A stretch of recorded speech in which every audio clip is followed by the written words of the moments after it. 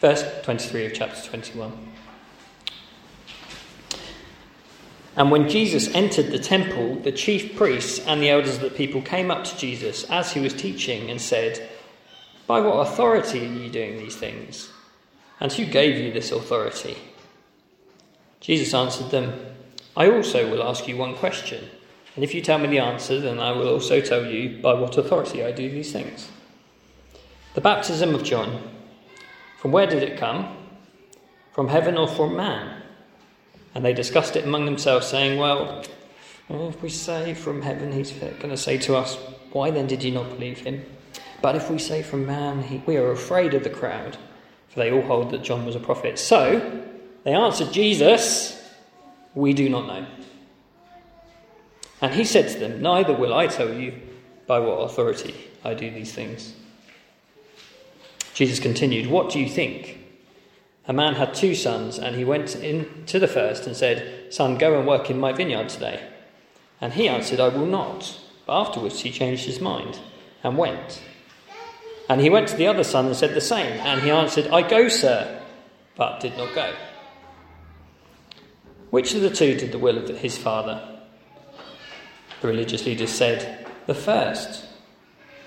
Jesus said to them, "Truly I say to you, the tax collectors and the prostitutes go into the kingdom of God before you. For John came to you in the way of righteousness, and you did not believe him. But the tax collectors and the prostitutes believed him. And even when you saw it, you did not afterwards change your minds and believe him." Hear another parable. There was a master of a house who planted a vineyard and put a fence around it, and dug a winepress in it, and built a tower, and leased it to tenants, and went into another country. When the season for fruit drew near, he sent his servants to the tenants to get his fruit. And the tenants took his servants and beat one, killed another, and stoned another. Again he sent other servants more than at first, and they did the same to them. Finally he sent his son to them, saying, "They will respect my son." But when the tenants saw the son, they said to themselves, "This is the heir. Come, let us kill him and have his inheritance." And they took him and threw him out of the vineyard and killed him. When therefore the owner of the vineyard comes, what will he do to those tenants? They answered to him, "He will put those wretches to a miserable death and let out the vineyard to other tenants who will give him his fruits in their season." Jesus said to them, "Have you never read in the scriptures, the stone that the builders rejected has become the cornerstone? This was the Lord's doing, and it is marvellous in our eyes. Therefore I tell you, the kingdom of God will be taken away from you and given to a people producing its fruits. And the one who falls on this stone will be broken to pieces, and when it falls on anyone, he will crush him." When the chief priests and the Pharisees heard his parables, they perceived that he was speaking about them. And although they were seeking to arrest him, they feared the crowds, because they held him to be a prophet. Keep your Bibles open.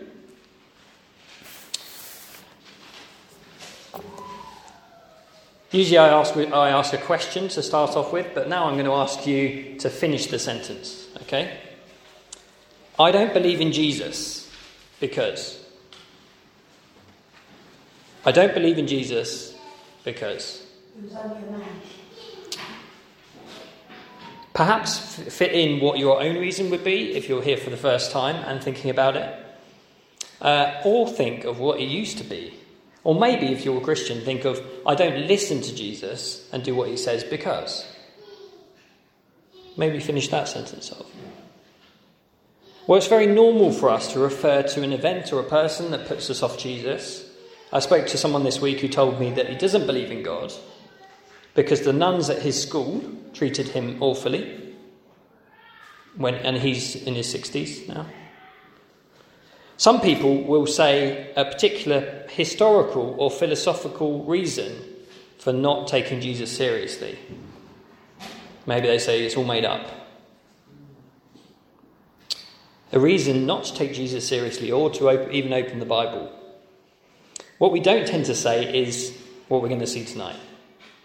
We don't tend to say, I don't believe in Jesus because my heart is deceptive, vain, and evil. People don't say that, do they? I don't believe in Jesus because my heart is deceptive, vain, and evil. But that's exactly what we see in this passage tonight. Who do we see it from? Well, we see it shown to us from the religious leaders of Jesus' time. But their unbelief is characteristic of all unbelief. And even the unbelief that says, I've heard what Jesus said, but I'm not really going to do anything about it. So unbelief, first of all, is deceptive. And we're going to see that from verses 23 to 32. Shall we read that? And when Jesus entered the temple, the chief priests and the elders of the people came up to him as he was teaching and said, by what authority are you doing these things, and who gave you this authority? Jesus answered them, I also will ask you one question. If you tell me the answer, then I also will tell you by what authority I do these things. The baptism of John, from where did it come? From heaven or from man? And they discussed it among themselves, saying, if we say from heaven, he will say to us, why then did you not believe him? But if we say from man, we are afraid of the crowd, for they all hold that John was a prophet. So they answered Jesus, we do not know.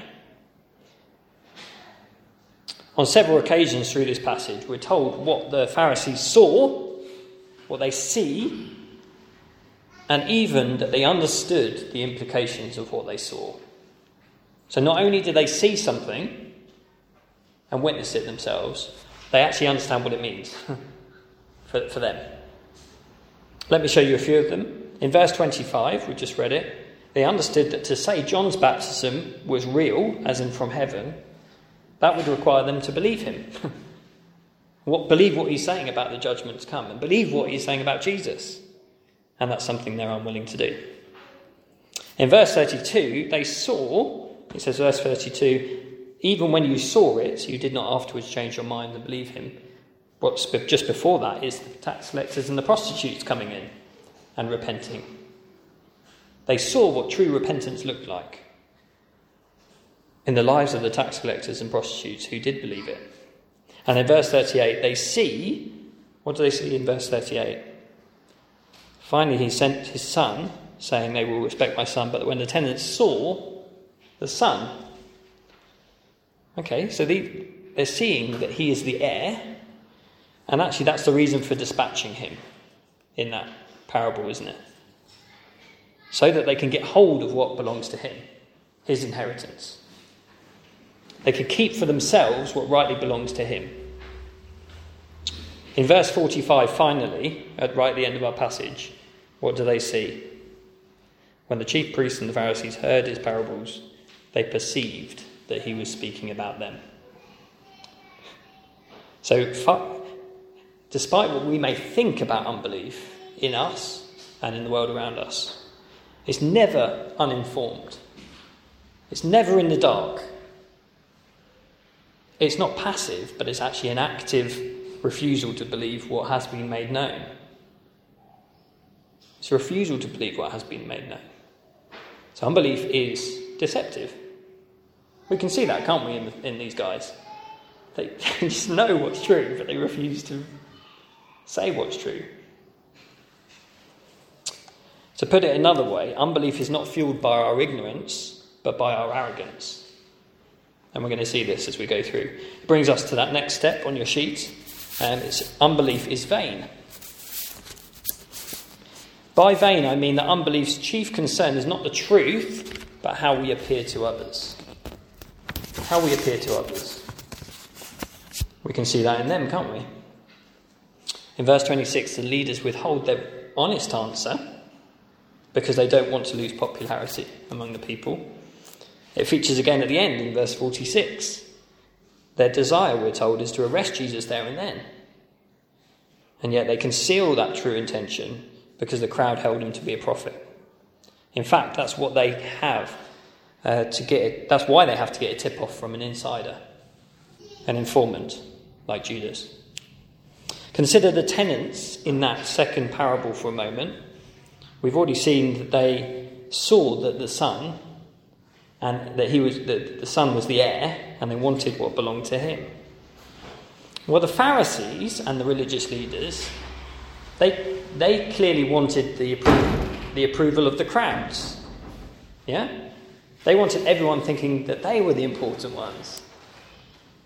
So what they're robbing from the Son, from Jesus, and not wanting to yield over to him is actually popularity, the glory, the praise, the honour.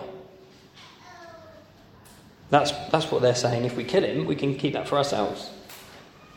So unbelief is essentially vanity. It's vanity. And it's vanity because we want the approval of our lives too. So I would much rather people approved and gave me glory for my life than give God the glory for my life. You see that? So when God turns up on the scene and he's the one who rightly deserves the glory and honour, my reaction to him is based on the fact that I want to take the glory for myself. So unbelief is vain. And sometimes it's actually fear of what others think that actually keeps us from following Jesus, isn't it? From taking him seriously, because we hear what he says and we realise the implications are just massive. It's going to involve a huge change in our lives. Everyone's going to notice. We're going to suffer for the gospel. And fear of what others will think of us actually can keep us from following him. So it's vain. And sometimes that means we don't resolve to not listen to the Bible, but we've already decided never to let it change us. So what Jesus is going to say to us, we just sort of think, yeah, in one ear, out the other, we're just going to carry on. Because to do what he says is going to mean social suicide, isn't it? I mean, let's be honest about that. But it's what Ezekiel predicted, and he said these words. Just listen to them for a minute. It's described in a really interesting way. Ezekiel predicted, he says, "My people sit before you to listen to your words, but they do not put them into practice. With their mouths they express devotion, but to them you are nothing more than one who sings love songs with a beautiful voice and plays an instrument well, for they hear your words, but do not put them into practice." So, at the heart of unbelief is a vanity that says, I care too much what I'm going to look like. Actually, I don't want the glory to go to God or to Jesus. I just want to look good myself.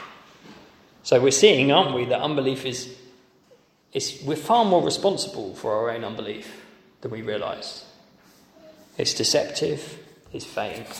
And one more rung on that ladder. It's painful, isn't it, to see it played out in the Pharisees, but it's good for us. And then we're going to see the second point. Let's look at that last point. Unbelief is evil. Verse 39. What do the people do with the son in that parable? It's not a rhetorical question. They kill him. Okay, they kill him. So the picture we get of unbelief here, of all unbelief, of all sin, is that we would put the living God to death.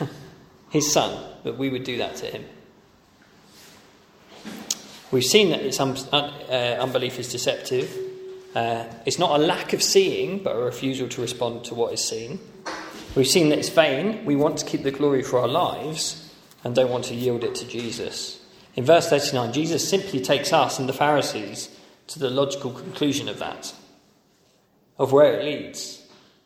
If Jesus turns up and I want to be the one who receives the glory and not him, whereas he's the one who rightly deserves the glory, what am I going to do? Unbelief is evil because in the presence of Jesus, pride is shown for what it really is. Our pride is shown for what it really is. It's a violent rebellion against God.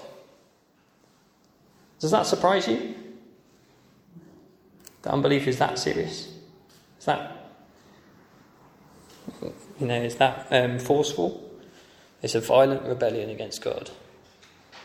So let's read verses 43 to 45.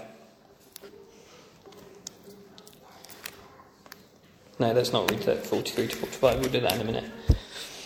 But we don't tend to think of our unbelief like this, or unbelief at all like this, do we? We tend to think that either people know something or they don't. So if they know something, they believe. If they don't know, well, they can't believe. We think like that? But if they know, if within that definition, no one is really responsible for their unbelief, are they? How can they be? But here we see that we do know and we refuse. That means we are responsible. That's what Paul says in Romans 1, if you've read it before. He says, "For the invisible attributes of God, namely his eternal power and divine nature, have been clearly seen ever since the creation of the world in the things that have been made. So we are without excuse." It's quite humbling, isn't it, to see that? Now, unbelief leads some people, doesn't it, to silence or erase Jesus today. So, the modern equivalent of putting Jesus to death, well, it's erasing his existence, isn't it? And so we'll take Jesus and we'll say he didn't really exist. Basically, we can't trust the record of Jesus existing, so he probably didn't exist. And that's one way of doing exactly the same thing, of wanting him gone entirely. So it's worth seeing that from this passage, that unbelief is deceptive. It's deception in our hearts. It's vanity in our hearts. And that means it's evil. There's no two ways about it. Unbelief is evil. Not taking Jesus seriously is evil. But now, we're going to see two things. First, we're going to see that God's judgment is fair. And then we're going to see that Jesus is the way of salvation. So let's look at that first. This means that God's judgment is fair. And we're going to see that from verses 40 to 41. Let's read that. Jesus asks a question of them. The Pharisees understand what the question is. They even get the answer right.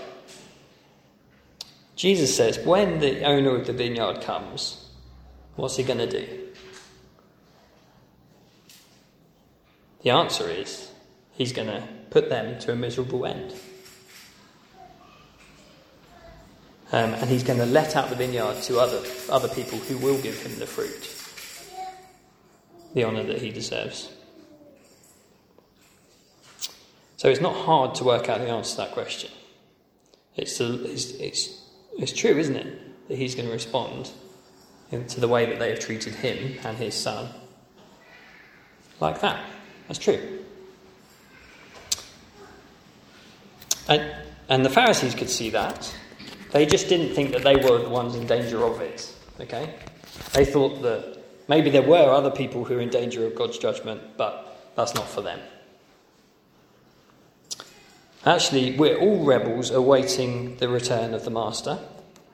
But if that were all there was to know, it would be desperately hopeless, wouldn't it? But that brings us to our second point, and our main take-home from all of this.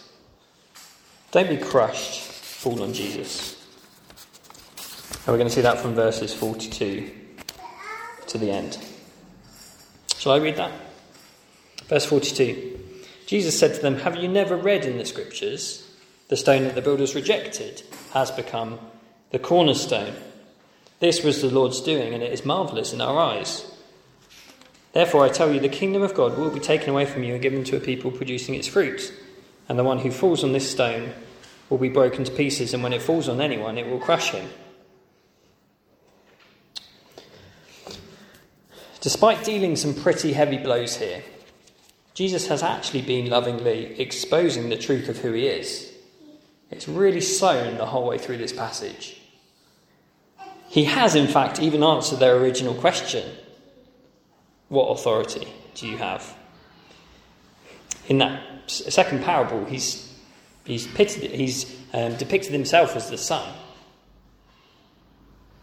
Jesus is God's Son, and he carries the full weight of his authority. So Jesus has, in fact, answered their question. And in verse 42, as we've just read, Jesus gives one further revelation, but this will be his last. He says this, "Have you never read in the Scriptures? The stone that the builders rejected has become the cornerstone. This was the Lord's doing, and it is marvellous in our eyes." Now, I did architecture in university. I still probably needed to look up what a cornerstone was, okay? So don't worry. Cornerstone is the cornerstone in a house. And it is the foundation stone. It's pretty important. It's a big stone, and everything's going to be built from it.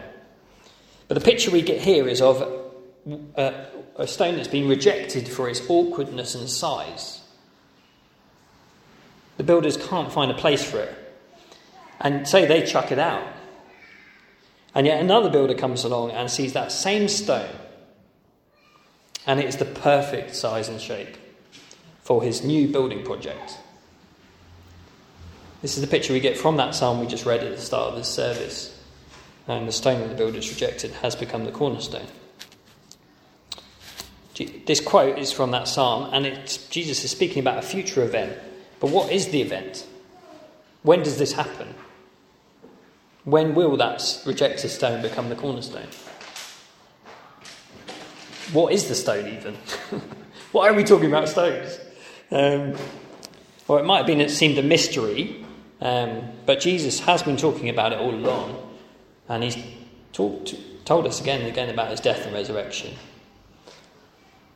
And so Jesus is the rejected stone.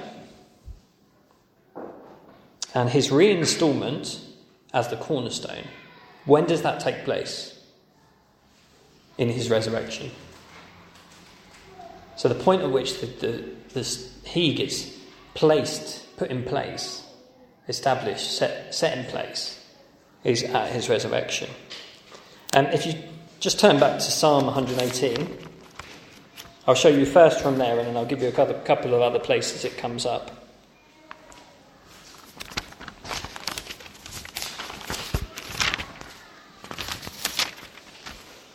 Psalm 118, verses 17 and 18. Just before the bit about the cornerstone, in verse 22.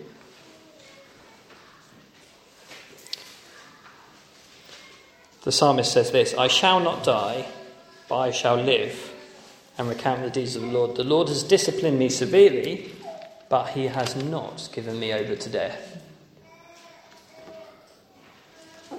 In Acts 4:11 and 1 Peter 2, verse 7, just write those two down and have a look at them later. Acts 4:11 and 1 Peter 2, verse 7. The apostles actually quote that psalm.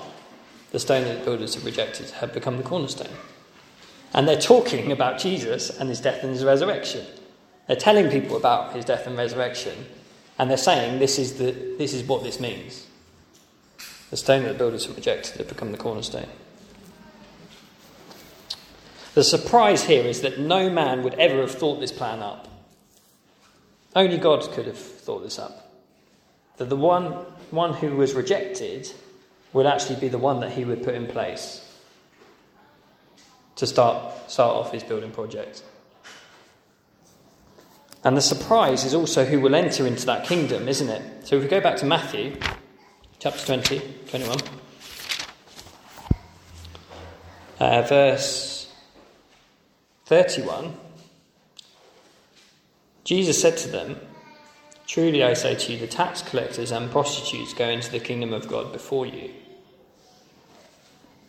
So the surprise isn't just that this rejected stone is actually the key cornerstone of God's building project. There's actually the surprise of who God includes in the new kingdom. And it's the scumbags. It's the scumbags. Tax collectors and prostitutes was code, in their day for sex offenders and, anyone else who'd like to maybe set salesmen on the phone, maybe them. Those considered to be the most immoral and indecent, those people you just couldn't trust. You wouldn't even want them to hang out with your children. Yeah? Those people. And yet they are the ones who are going into this kingdom. They are the ones who are being placed next to the cornerstone of Jesus in this temple building project. They have been brought in. And the people who are decent and consider themselves to be decent, they refuse to enter. In the next parable, if we were to look at it, and we will do on Tuesday, or whenever you meet. It's about an invitation to a wedding feast, and the people who were invited, they don't want to go. They're the people in the first parable who say, we will go, but they don't. Jesus is on the scene and they refuse him. And so that surprise is that, the surprise is who actually does respond. Verse 42 and 44 give us our two options, and we're going to finish with this. Verse 42, we've read it, that Jesus is the cornerstone. And now we're going to read verse 44. It says this: after Jesus has said, I tell you, the kingdom of God will be taken away from you and given to a people producing its fruit, Jesus says this: the one who falls on this stone will be broken to pieces, and when it falls on anyone, it will crush him. The only two options for how we respond to Jesus are he either is to us the firm foundation for our lives, the security we cling to now and for eternity, or he's the wrecking ball. And that's what he will be when he returns. He will wreck our pride. He will wreck our rebellion against him, and he will smash it to pieces. You think of some of those pictures of Jesus in the Psalms. The son who has the pots, cracks the pots, smashes them to pieces. That is the truth of what we are faced with. Jesus is either the cornerstone of our lives. He is the big deal of our lives. And we build everything else from there. Or he is nothing to us, but he is the one who is going to come to judge. So, what does that mean for you? Well, I guess if you're new to Jesus, it's going back to what we saw at the start, isn't it, really? Answering that question, I don't believe in Jesus because... what would your own answer be? It's worth thinking that through. I don't believe in Jesus because... but actually, even if we think that our unbelief doesn't make us responsible, what we've seen here says the opposite. It shows that our hearts are full of self-deception, vanity and evil towards God. We reject the God who made us and we want to erase him from our lives. We may consider Jesus to be irrelevant now, but actually his resurrection from death establishes him as the signature stone on which the whole of God's eternal kingdom rests and holds together. And that's what we're going to discover when he returns. So for Jesus to make that clear to us now is so that we would not be unprepared for that day. Either we receive Jesus now as the firm foundation for our lives, his death and his resurrection, which alone can bring us into relationship with God, or we're going to face him on the day when he returns. We need the prayer of Psalm 118. You don't need to turn to it now, but I'll just read it out. It's those verses in between the ones we read. So we read the bit about the stone being rejected, and we read the bit before about the life after death. In between it says this, the prayer in that psalm is this, simply, open to me, God, the gates of righteousness, that I may enter through them and give thanks to you. This is the gate of the Lord. The righteous shall enter through it.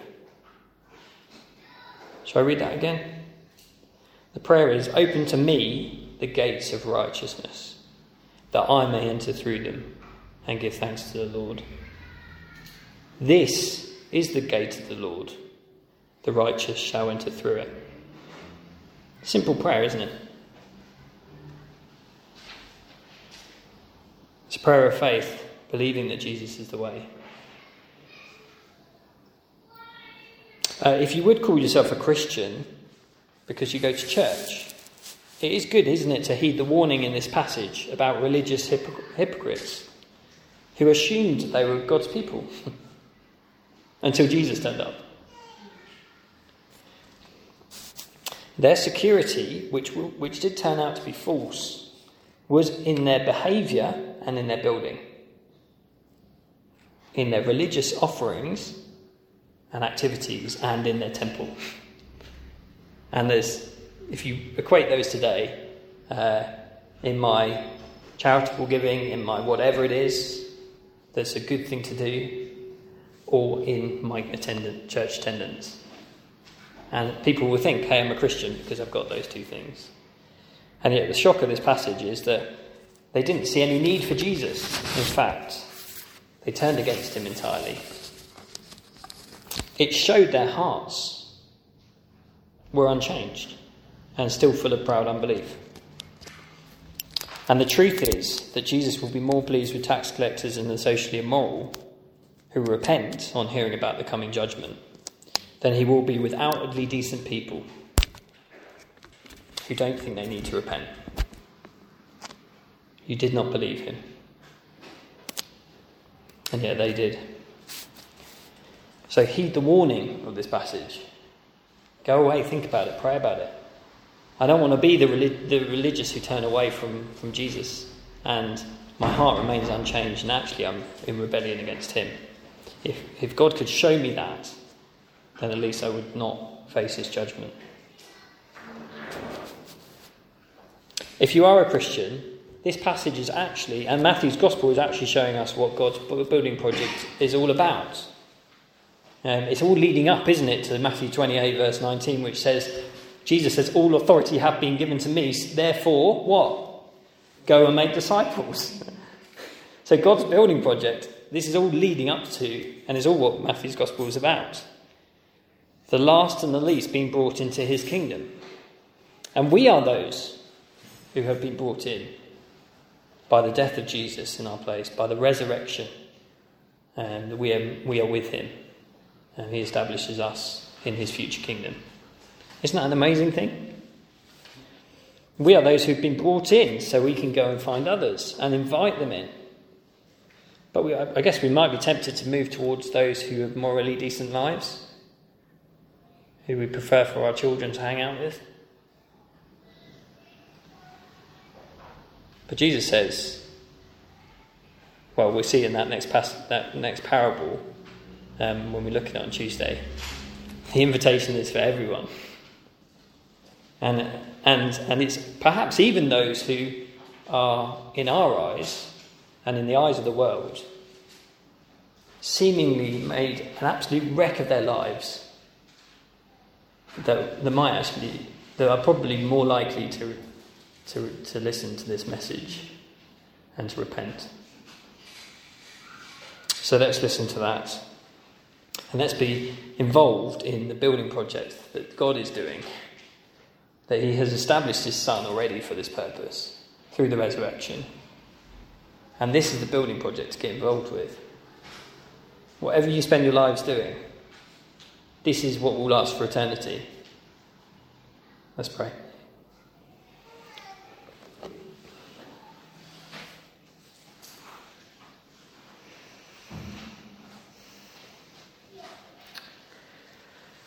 Father God, our hearts are deceptive, vain, and evil. Our unbelief shows us that.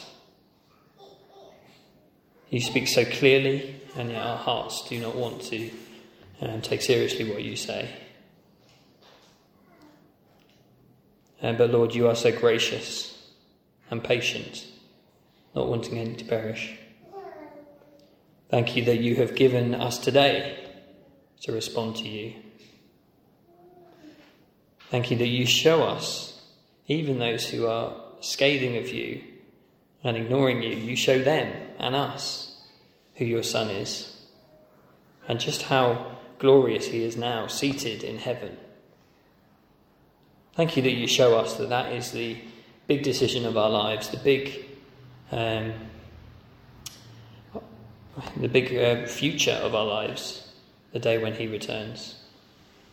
Please would you prepare us for that day, that we would see in him the foundation that we need, the salvation that we need, the forgiveness from you.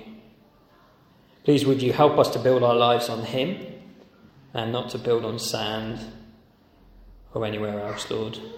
We know that when that storm of judgment, as we've been sort of seeing a bit of depicted in the weather recently, as that storm of judgment comes, the only thing that will stand is anything that's built on the rock, on Jesus. So we pray that you would really work that into our hearts, that this wouldn't just be something we hear and think we've heard and do nothing about. We pray this in Jesus' name. Amen.